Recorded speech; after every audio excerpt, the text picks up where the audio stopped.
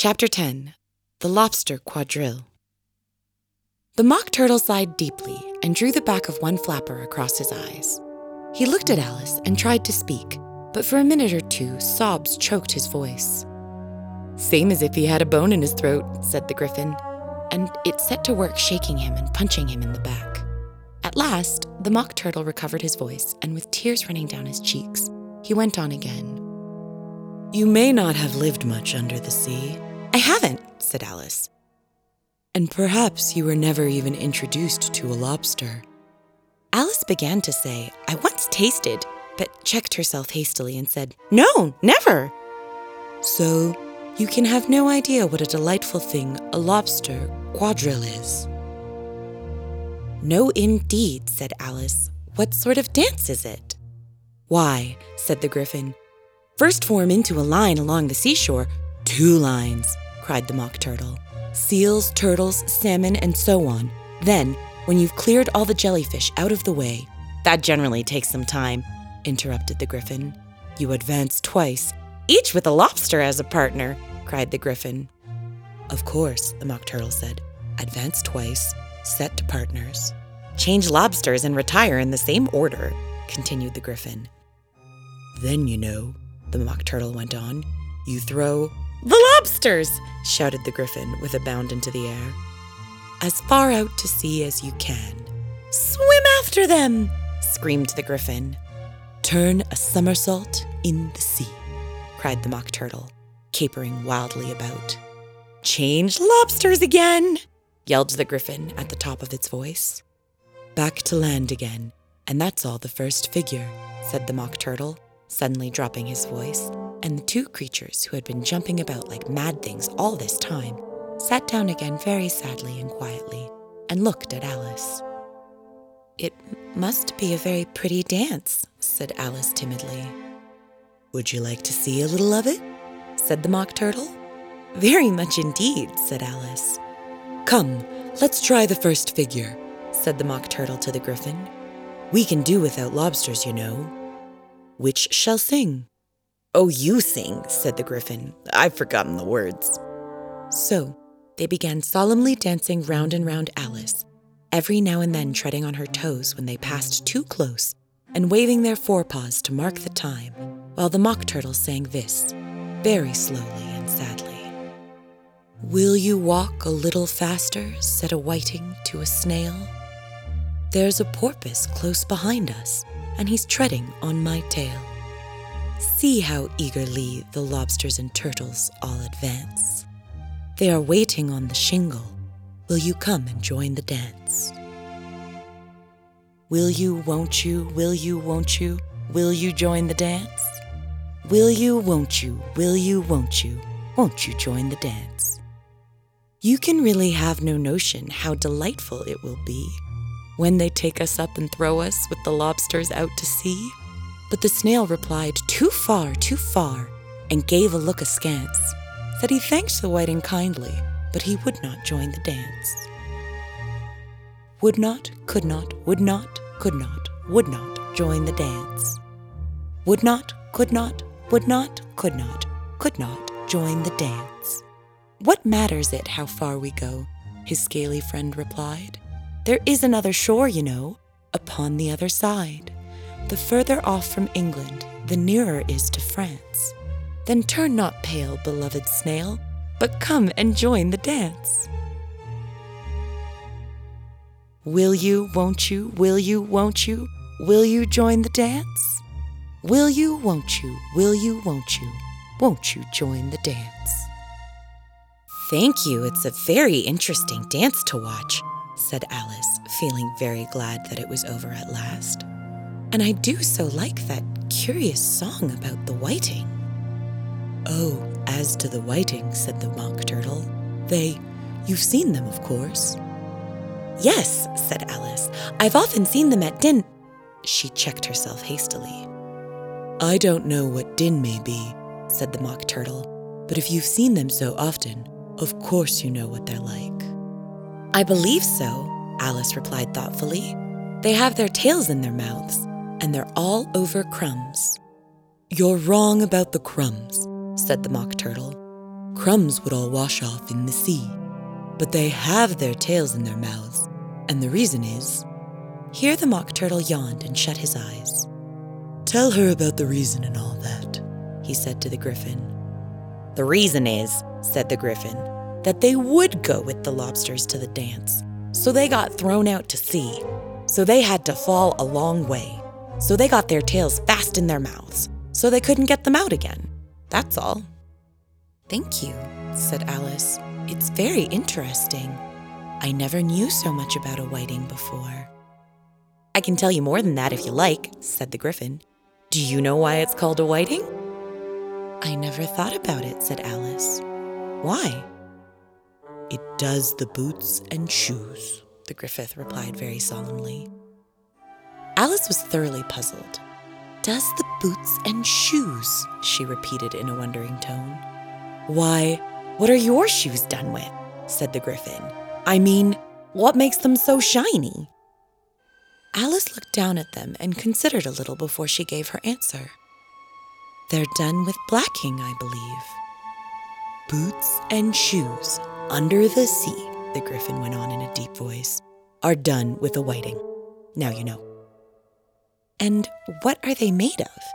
Alice asked in a tone of great curiosity. "Soles and eels, of course," the Griffin replied rather impatiently. "Any shrimp could have told you that." "If I'd been the whiting," said Alice, whose thoughts were still running to the song, "I'd have said to the porpoise, 'Keep back, please. We don't want you with us.'" "They were obliged to have him with them," the Mock Turtle said. "No wise fish would go anywhere without a porpoise." "Wouldn't it really?" said Alice in a tone of great surprise. "Of course not," said the Mock Turtle. "Why, if a fish came to me and told me he was going on a journey, I would say, 'With what purpose?'" "Don't you mean purpose?" said Alice. "I mean what I say," the Mock Turtle replied in an offended tone. And the Griffin added, "Come, let's hear some of your adventures."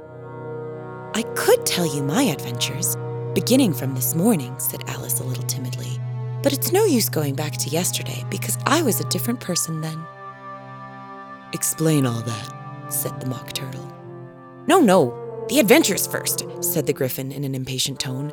"Explanations take such a dreadful time." So Alice began telling them her adventure from the time when she first saw the White Rabbit. She was a little nervous about it just at first. The two creatures got so close to her, one on each side, and opened their eyes and mouths so very wide. But she gained courage as she went on. Her listeners were perfectly quiet till she got to the part about her repeating, "You are old, Father William," to the caterpillar, and the words all coming out different.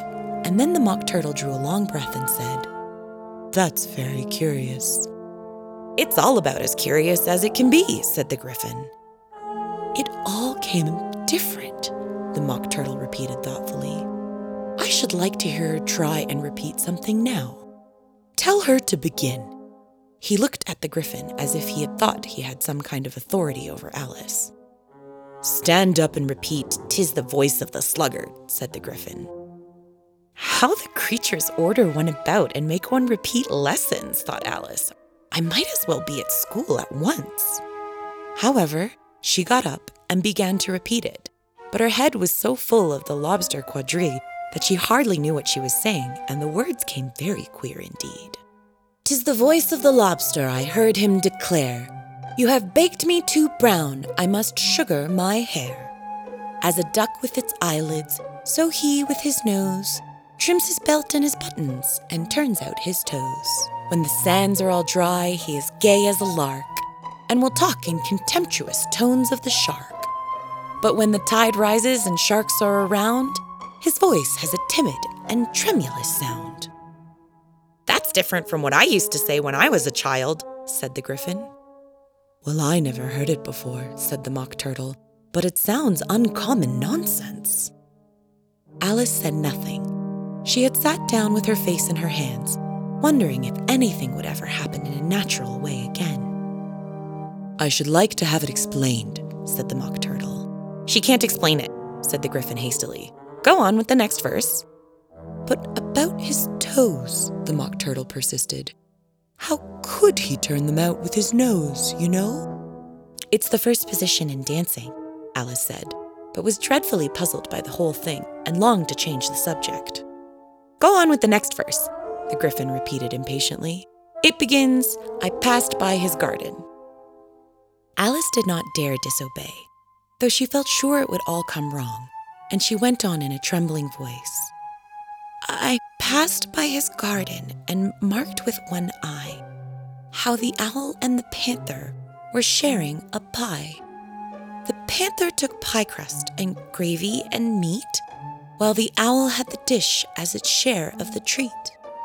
When the pie was all finished, the owl, as a boon, was kindly permitted to pocket the spoon, while the panther received knife and fork with a growl, and concluded the banquet. What is the use of repeating all that stuff, the Mock Turtle interrupted, if you don't explain it as you go on? It's by far the most confusing thing I ever heard. Yes, I think you'd better leave off, said the Gryphon, and Alice was only too glad to do so. Shall we try another figure of the Lobster Quadrille? The Gryphon went on, or would you like the Mock Turtle to sing you a song? Oh, a song, please, if the Mock Turtle would be so kind, Alice replied, so eagerly that the Gryphon said in a rather offended tone, No accounting for tastes. Sing her a turtle soup, will you, old fellow? The Mock Turtle sighed deeply and began in a voice, sometimes choked with sobs, to sing this. Beautiful soup, so rich and green, waiting in a hot tureen. Who for such dainties would not stoop? Soup of the evening, beautiful soup. Soup of the evening, beautiful soup. Beautiful soup. Beautiful soup. Soup of the evening. Beautiful, beautiful soup. Beautiful soup. Who cares for fish, game, or any other dish? Who would not give all else for two? Pennyworth only of beautiful soup. Pennyworth only of beautiful soup. Beautiful soup. Beautiful soup. Soup of the evening. Beautiful, beautiful soup. Chorus again, cried the Gryphon, and the Mock Turtle had just begun to repeat it when a cry of, The trial's beginning, was heard in the distance. Come on, cried the Gryphon, and taking Alice by the hand, hurried off without waiting for the end of the song. What trial is it?